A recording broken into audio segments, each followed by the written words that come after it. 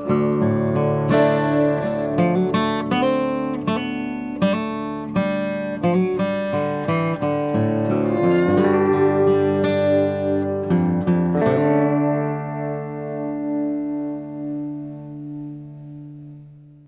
world seemed to shut down for a while when COVID first came on the scene in 2020. But one industry that saw a bang in business was real estate. It seems if you didn't improve your home in 2020, you were ready for a new one. And 2021 is shaping up to be the same way. Tiny house supply and mansion-sized demand is leading the greater Atlanta area housing market. Realtor Angie Poncel is here to talk more about the trends for the year and offer advice. Hey, Angie. Hey, how are you? Doing great. So I just want to really get started on this because there's so much to cover. Do you think right now in the market we're in is a better time to rent or to own?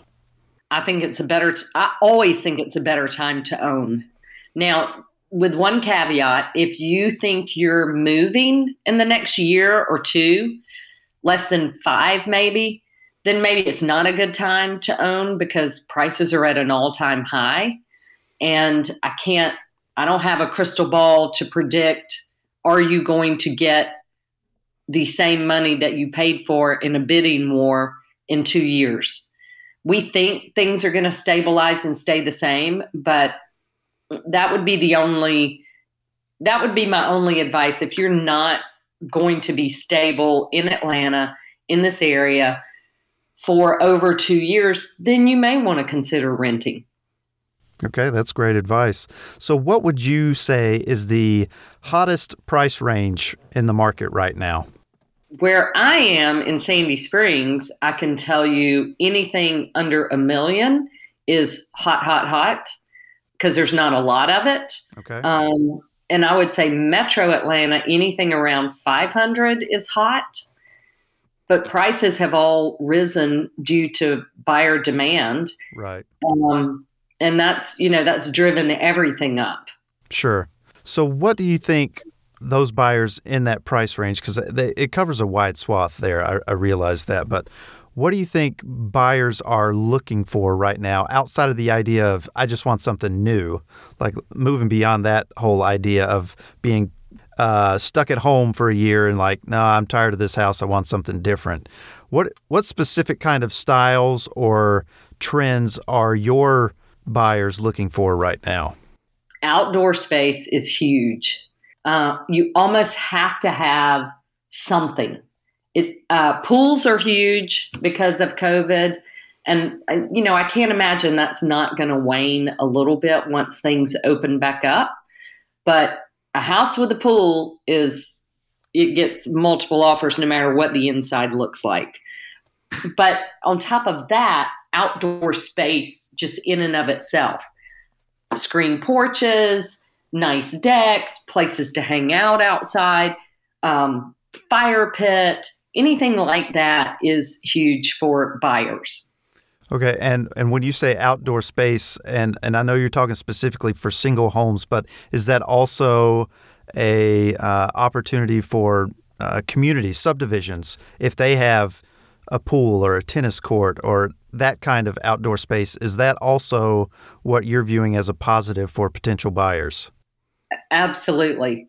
Because those tend to be, those smaller community spaces tend to be open and you've got less traffic in them than if you had to go join another like city type space. If you've got a swim tennis community, those are very hot as well. Okay. If I were out looking for a home right now, what do you think is something that a buyer might overlook that's pretty common that they forget to consider? God, that's a good one. Yeah. Let me think about that. I think one thing that buyers today, they all want a house that's done, that's renovated. They don't have to do anything to. And one thing they overlook is that's great, but what's the neighborhood? What are your neighbors like? That's far more important to your happiness in a home than the home itself, is the people you're surrounded by. And I've seen a lot of buyers go on a busy road, not be in a subdivision, do things like that just to get that perfect looking house for Instagram. Sure. And yet they forget that the neighborhood's what makes you happy. The people you're surrounded by is what really makes you happy. It's not the house itself that you're in. Sure.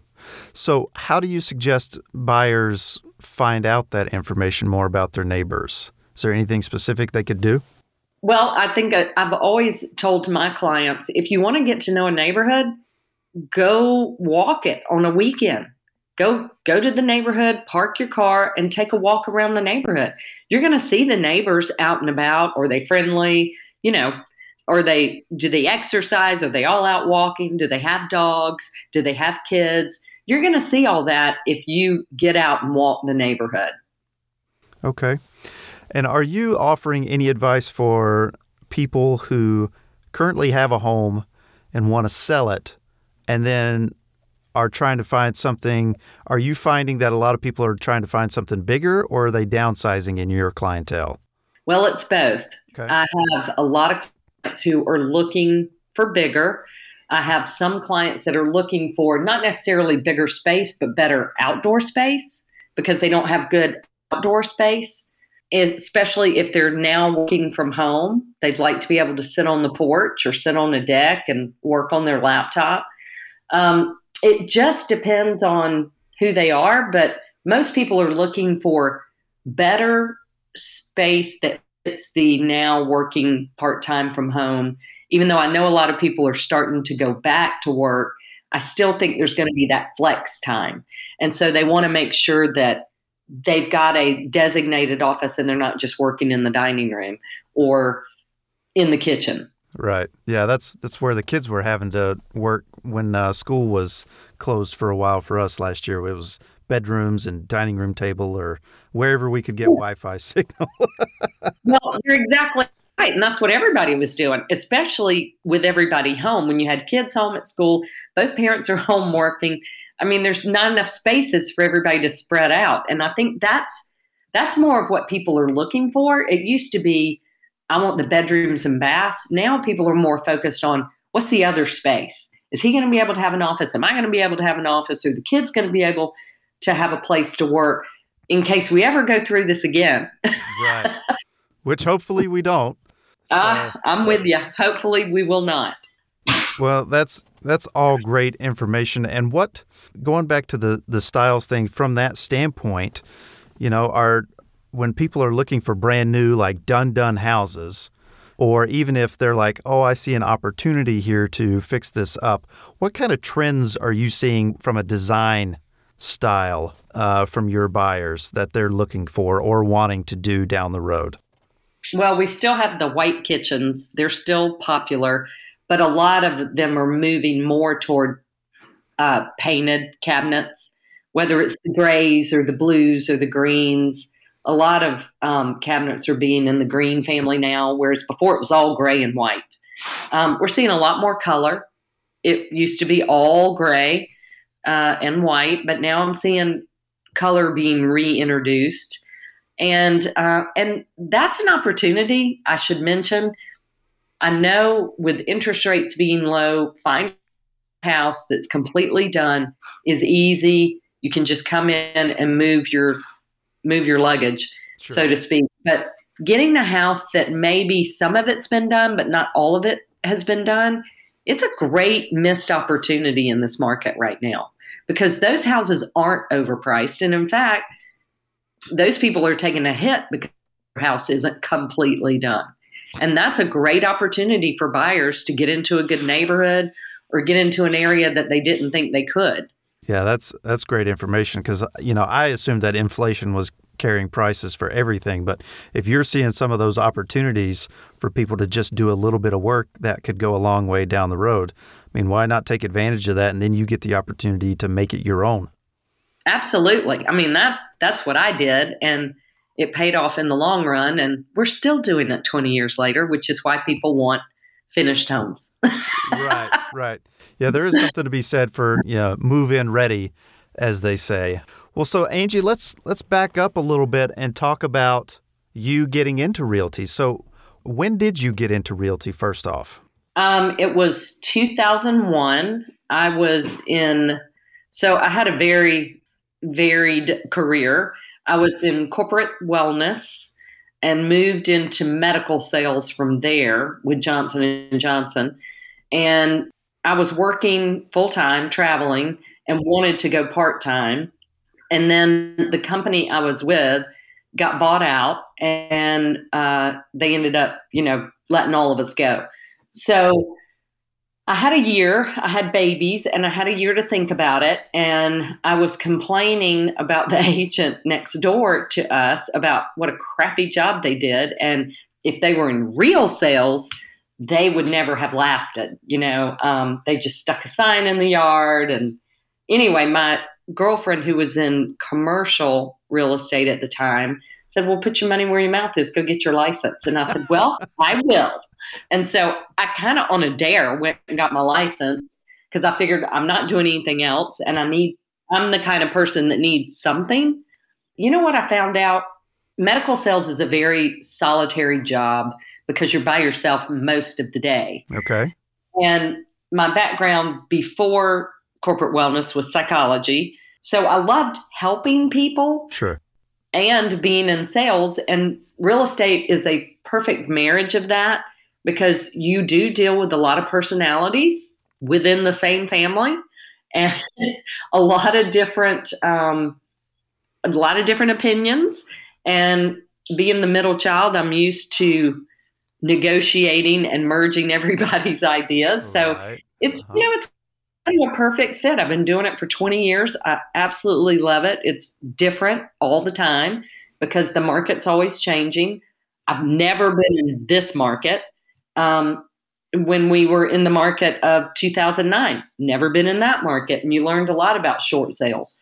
I didn't even know what a short sale was before that. So there's always something to learn no matter how many years you've been in state because it's constantly changing. And now I'm doing a little bit of commercial real estate on top of my residential. Okay. And what made you want to start considering commercial real estate? I call it my retirement plan. And the only reason I call it that is because it's easier to keep doing commercial because you're not tied to the weekends as like you are in residential.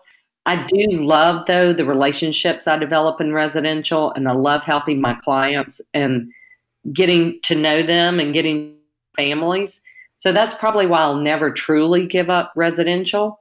But my husband builds self storage, and I was helping him on a couple of projects, and that's kind of how I fell into commercial. Well, that makes sense. And I think you brought up a great point, talking about schedules and that kind of thing, because, there's, to your point, there's a lot of opportunity for realtors right now for home buyers and that kind of thing. And if you are considering a change in careers and saying, I want to take advantage of this market and potentially get into realty, what advice would you offer to somebody that's never done realty before or doesn't necessarily know a whole lot about what it takes to be in the industry? I would tell them to call somebody. They're welcome to call me, and I will be completely bluntly honest about it. I think the number one thing that most people don't realize when they get into this industry is you're opening up your own business. There's nobody give you a paycheck. You're not going to get handed clients. I mean, you're opening up your own business, and you need to be able to have enough money to start that business. It is the cheapest job that you can get into and make unlimited money. It doesn't take a lot of state, but it takes some money to get your clients and get it going. Okay. So I know that you work with Keller Williams, so you're kind of under that umbrella, but you're kind of saying that just because you're with a particular, you're fine. So just because you're under a realty company, that doesn't mean that they're handing you clients. No, I'm an independent contractor with Keller Williams.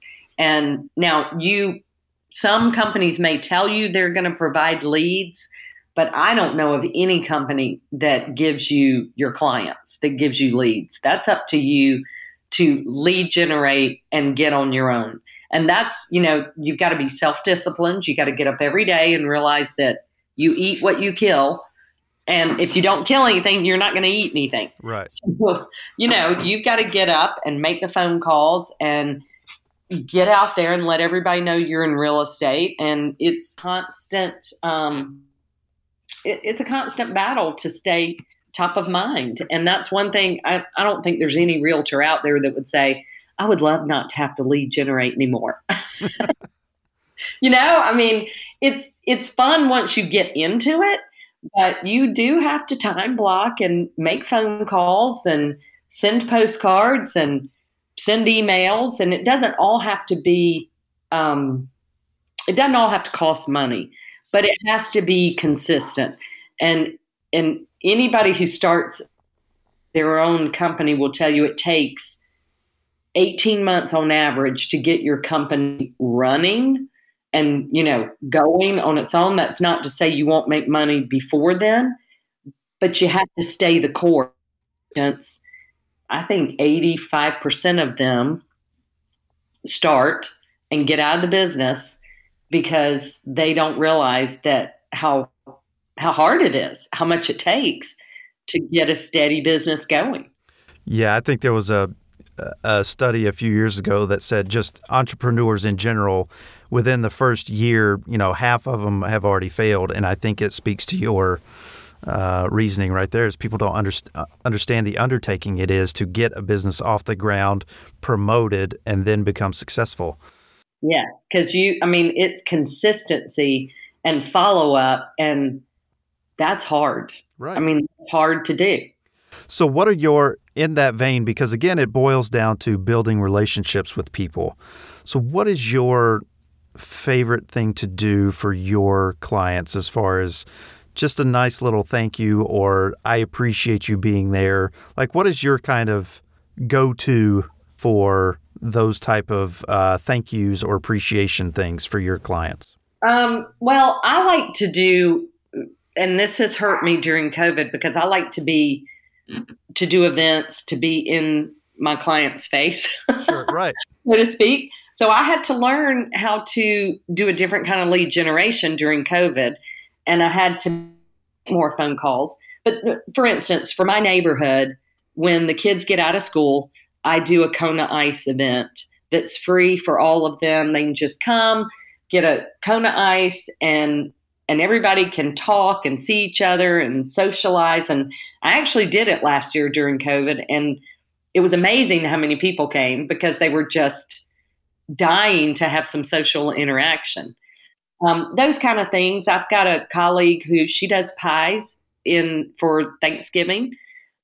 She gives all her clients a pie to come by and get a pie, and it's gotten so big that she rented to do it. So there's all kind of things that people do. Some people do client events at a brewery or 5K runs. What I would say is anything you do needs to be authentic to you. It needs to be something that you would normally want to do or enjoy doing, because you're not going to keep it up if you don't enjoy doing it. That also kind of speaks to just you being a member of the community, right? Because you're not just like with the Kona Ice thing, that's not just you doing it for your clients. You're doing that for your immediate community too. So, right. So you don't have to be my client to come. Right. In fact, and everybody has, especially in Atlanta, you got at least 3 or 4 agents that and it's just staying top of mind and using the agent that you think will best help you with that house in that community. So I imagine you're using social media quite a bit. I know you've been doing some YouTube videos fairly recently. Are you seeing any traction for those types of things, or is it you're still getting more bang for your buck out of your email generation and your phone calls and just kind of meetings in general? Well, so I am doing social media. I have started the YouTube videos, and that's something I haven't been as consistent with recently because I added a partner and we're getting ready to start that back up. And I have seen some momentum on that. Having said that, though, I'm not a natural social media person. So it takes scheduling it, remembering to update social media. And it probably, because of my age, I know there's a lot of people that do a lot of social media, but I know plenty of people making their entire living off Instagram. I am not. I am more face to face, like garden club, book club, social club, wine club, that kind of thing. Um, Sorry, my dog is yelling at something. Um, but I have gained more momentum through social media because that's the way of the world, and that doesn't cost anything either. Right. Instagram seems like a place that real estate could just thrive because you're standing in front of a house with a happy client, or, this house just sold. Look how pretty this one is. It's very, photogenic sort of opportunities. And I didn't know if that was something that's been part of your campaigns, or if you're going to introduce that, or if you found any success doing that. So I haven't done a lot of Instagram, but I do think you can be successful showing people what your clients have bought and the successes they've had. But here is one piece of advice I got about that, which I thought was very smart. The guy who was doing a lot of social media said, be careful if all you're doing is this sold, that sold, because if you have a dry spell, then everybody's going to know you hadn't done anything. So you got to make sure that your posts are maybe more related to look at this kitchen versus this kitchen, and intersperse your clients in there, but not necessarily make it all about just sold listings. Right. Well, and I think that speaks to the larger game in itself, is that doing this sold, that sold is more of a look at what I did, as opposed to what he's talking about, which is this kitchen to this kitchen. What do you like? What do you want to look for when you're potentially working with me, kind of thing? Right. Because I can tell you, the agents who just post, I just got this listing, this just sold, and I am an agent, but I'm not really interested in that. And you notice with the likes, they don't get near as many likes on that as if they did something that people may actually be interested in that has nothing to do with the agent. But it still reminds you that they are an agent and help you buy or sell your home. But I feel like it has to be in a way that's more about the consumer and less about the agent. Right. I think you bring up a great point there, in that, okay, someone has this is a hypothetical here, but someone approaches you that they want to sell their home and they want you to be the selling agent of their home. Right. Is there a situation where you're like, this isn't ready to sell, or I'm not going to take this on as your agent? Please, that they would want to go look for someone else. Is there anything that you would turn down? Well, if it's outside of my geographical area, for instance, I have a client I'm working with. He flips homes, and he's looking all over Atlanta. And we did a house that was an hour from here, and I did it, but I told him, I said, if you do another one in this area, I don't think I'm the right agent for it. I did a great job, but it took a lot of my time, and I just don't think it's a win-win for us. And that is how I look at it. I will go into a listing presentation and ask people. My husband will say, I talk myself out of more money than anybody else. He knows. I go in, and my first question is, why do you want to move? And I've had a lot of clients who, after I brought the stager in or brought an architect in and we did the numbers, they realized it really wasn't the house they were in. It was just how they had it set up, or it was a couple of tweaks, and they would love their house. So, and if they wanted to stay in the area, would moving solve that? Because I've had a couple of clients who I kept saying, I think you need to stay and just add on, renovate, whatever. And they moved and they regretted it. Because if you're in one area and you're moving up 100,000, you might get a totally different house. If you're in Sandy Springs, Buckhead, and you're moving up 100,000, you're really not going to get a different house. So sometimes it's not worth you doing all of that, and it's much better to stay and renovate. So you're feeling like, in certain areas, go ahead and make that improvement to your home, even though prices for supplies and things are up right now. It still may be worth it to just renovate your own home rather than move. Absolutely, absolutely, because you're always going to have a market for a finished product. Especially, I don't think that's going to change either with HGTV. I mean, when I bought 20 years ago, that wasn't a big thing. Everybody bought a fixer-upper. I mean, that's what you did. You bought a house that you fixed up.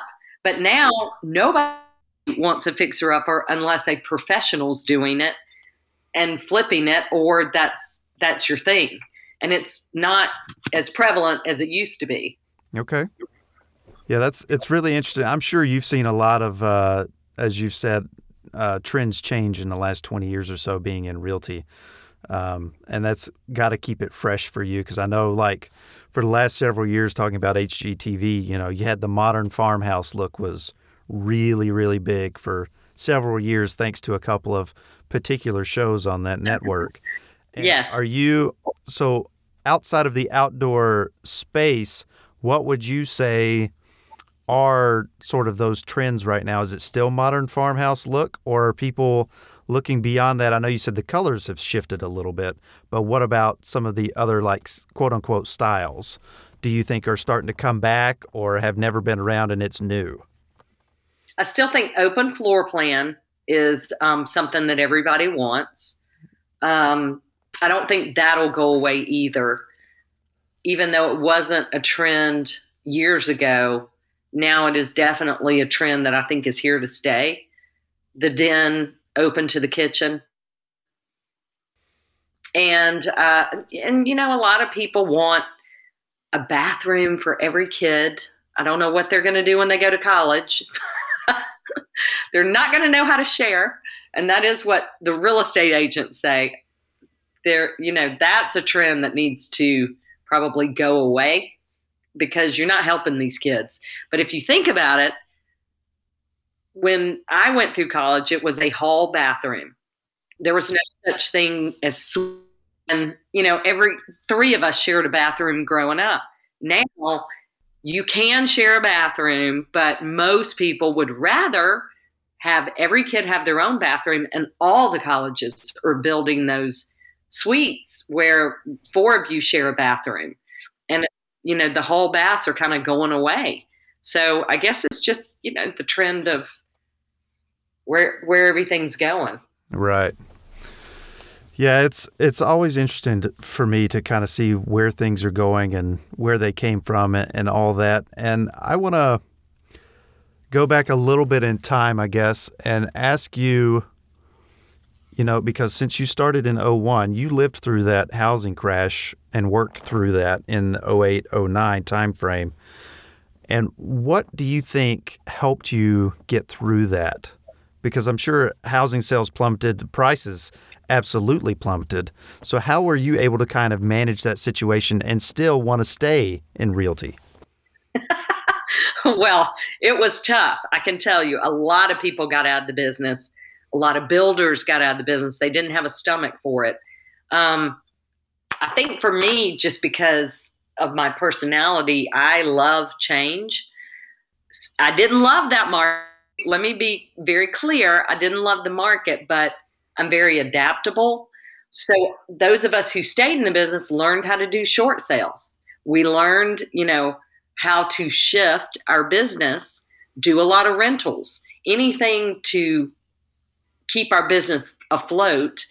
And in fact, Gary Keller came out with the book Shift, because it was a time to shift your business. And it is really true. And the lesson I think everybody took home during that time was, yes, you can put yourself in a market like I do. Let's say an agent specializes in Woodstock, but don't put all your eggs in one basket on price range, because during that time, the high-end homes weren't moving for years. you know? Um, so it just reminds you that you need to stay versatile. And would I want to go through that market again? Absolutely not. There was one year I don't think I made $10,000. It was awful. And because my husband's also in commercial building, it was tough. Luckily for us though, we live in a ranch that we bought very cheaply way back when, and we paid cash for our renovations when we did them, which is why we still have renovations to do. And that's what I always tell my buyers: buy less than you can afford, because you never know what's going to come down your way. You never know if you're going to have a kid that has special needs and you need to quit your job, or one of you needs to quit your job, or you're in a car accident and you're unable to work. Just buy below your means so you don't, in a catastrophe, have to also move. Because I saw a lot of that. People lost their homes and had to move and move into a rental, or, and that on top of going through something like that, you don't want to have to move in your house as well. Right. Yeah, it was, my wife and I at the time in North Carolina, we were able to take advantage of that market and get into a home that we otherwise couldn't afford. But turning around, when we had to sell it and move to Georgia, we didn't really come out because the market had not recovered at that point. And right. So it didn't really matter. So we are of the mindset where, you're better off just enjoying what you have rather than just moving, because you don't buy a house to make a profit on it down the road, or at least from our perspective. We buy a house to live in it and enjoy it and make it what we want. And I think that is something, that's what got us all into trouble to begin with, because prices were going up so fast. Everybody was buying real estate and then selling it to make a profit. And I think we've come back to buy a house that you want to live in and enjoy, that you can at least get your money out of when you move, but don't depend on it to make you money. Right.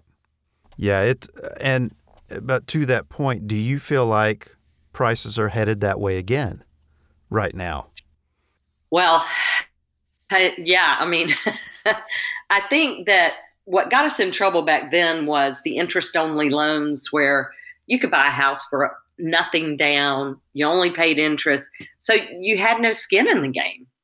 But now, I don't think we're going to be in that position, but prices are going up to where if you're thinking about moving in the next year or two, this year may be the year you should move to get the most value out of your house. And I've seen that a lot, is people who weren't thinking of selling, or at least not this year, decided, I'm going to go ahead and sell because the market's so hot and I can get an extra $50,000 out of my house. Why not? Right. Yeah, it's so amazing to me that people are willing to sell right now. I'm like, but if you're looking for same size house or bigger, you're going to be paying that much more. Exactly. So that's, and then the other part of that too is if you're thinking you'll rent's at an all-time high too. So I would advise anybody who's thinking about selling their house to really put some thought into what you're going to do. Are you going to rent? I've seen people who sold their homes before the kids graduated from high school because they wanted to go ahead and get that money out, only to discover that they were paying twice their mortgage and rent, and they should have just stayed in their house. So it pays to really look at, what am I buying if I do sell my house? What are my options to buy or rent, and does it make sense to sell? Even though it's a great market, it may not, once you do all your numbers, really make sense for you to sell right now, because you're just going to spend more money, like you said, in buying something. So that's a wash, unless you really want to move to get a different kind of home, or you're going to pay far more in rent than just staying in your house and paying your mortgage. Well, and I think you brought up, another great point. What do you suggest? Let me see if I can word this correctly. Okay, say I decide that I want to sell my home. What's the first step that I need to do from a research standpoint to find out if it's worth it?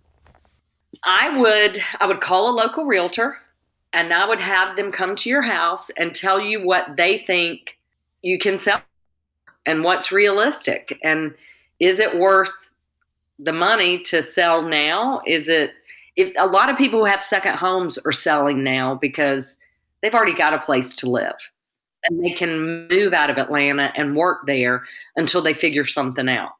I mean, I've got one client house, they have a second home, and they're just going to rent an apartment while he's working here for the next 6 months, and then he's permanently going to be out of Atlanta. Um, that's why a lot of people are selling, because they now have the option to live anywhere they want to. So that's what I would say, especially if you're leaving a place like Atlanta that can be pricey and you're moving to somewhere else that's not near as pricey. It may be a great time to sell, even if you're overpaying wherever you're moving. So on the flip side of that, when you're saying, call an agent and have them come look at your home and tell you whether or not it's time to sell, how do you know if that agent is somebody you should work with or stay away from? Because let's be honest, I mean, the market's hot right now, and there may be realtors out there that will take anything and everything and tell you sell it now because they're looking for a paycheck too. So how would you tell a potential realtor client whether or not they should choose that particular realtor? That's a good question. And I think at the end of the day, it's a gut call. But if you've ever worked with them before and know what they've done, that helps. If you haven't, I'd look at what have they done? What have they sold recently? And did they get list price, and or did they overprice it, and did it have to come down? Because we've seen houses having to be reduced now because they're just totally unrealistic. And I think that's kind of where we are, is at the top of that little hill, and I think we're going to stabilize after this. But I think you got to do your homework with the real estate agent. Look at what they're doing on social media. See if you can find somebody they've worked with before and can, if you know them or know somebody who knows them. I mean, it's like a job interview, because it is a job that they're interviewing for, and you should treat it as such. I mean, most people will hire the first agent that they interview. I mean, I don't know if that's right or wrong. I just think I am interviewing for a job when I come to talk to you about your house, and I take it seriously. And it's a lot of money that you're paying your real estate agent. So you should make sure that they're good at what they do and they're going to put your best interest first, not just the commission. Sure, right. I mean, that's what you're always hoping for. But again, Right. it comes back to that relationship thing. You've got to have some kind of relationship and understanding that, yes, this is purely transactional. And if you're okay with that, be okay with that. But if you're not, you need to look for a different type of relationship with your realtor. Yeah, the good agents, those of us who have weathered the storms, we're in it for a lifetime. So we don't feel the everybody, yes, you should sell and price it high. Some people, I have said, I know it's a great market, but where are you going? Stay in your house. What are you doing? Right. No, it's a conversation. It's a consultation. It's not I'm going to come in and list your house. I walk into it with, I'm not sure what we're going to do here. Let's talk about it. Let's talk about your goals and what you're looking to do here. Well, Angie, you've provided a ton of information in this podcast, and I really appreciate you being a guest today. Real quickly, I want to give you an opportunity to let people find you. So if they're looking for Angie Poncel, where can they find you? Websites, phone numbers, a YouTube channel, any of that information you want to pass along, please feel free to do that. PoncelLuxuryGroup.com. You can find me there. My cell phone, 404-226-2002. You can find me there. Angie Poncel at KW.com is my email. Poncel I think if you type in Angie Poncel, I am the only female Poncel in Atlanta. You should be able to find me. That's fantastic. And then, they're going to be looking for more YouTube videos from you. Well, we're coming out. My sister-in-law, Shannon Poncel, she's now Parkerson. She has joined my team, and we've launched the Poncel Luxury Group. So we are starting our YouTube videos on all of Atlanta, not just Sandy Springs, but she's in Buckhead, and we're all over the place now. So we'll be launching some YouTube videos to give you some insights in different neighborhoods in and around Atlanta. Wow, that's great information to have. Yeah, like the Beltline, what's going on there. What kind of communities can you find down there? Smyrna's a hot little pocket. Downtown Woodstock. I mean, Milton is hot. I mean, there's a lot of great areas in and around Atlanta. And they all offer very different living opportunities as well. Absolutely. And it just depends on and what, I used to say proximity to work. Well, now you might have the opportunity to live where your people are, whatever that is. It totally makes sense, because when we first moved to the greater Atlanta area, it was about proximity to my wife's work.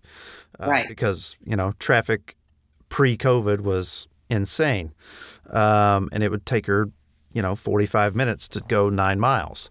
Right. So a lot of that has shifted now, and it's really going to be interesting to see long term if it stays down, because the commute is not as bad OTP outside the perimeter, I would think, as it used to be.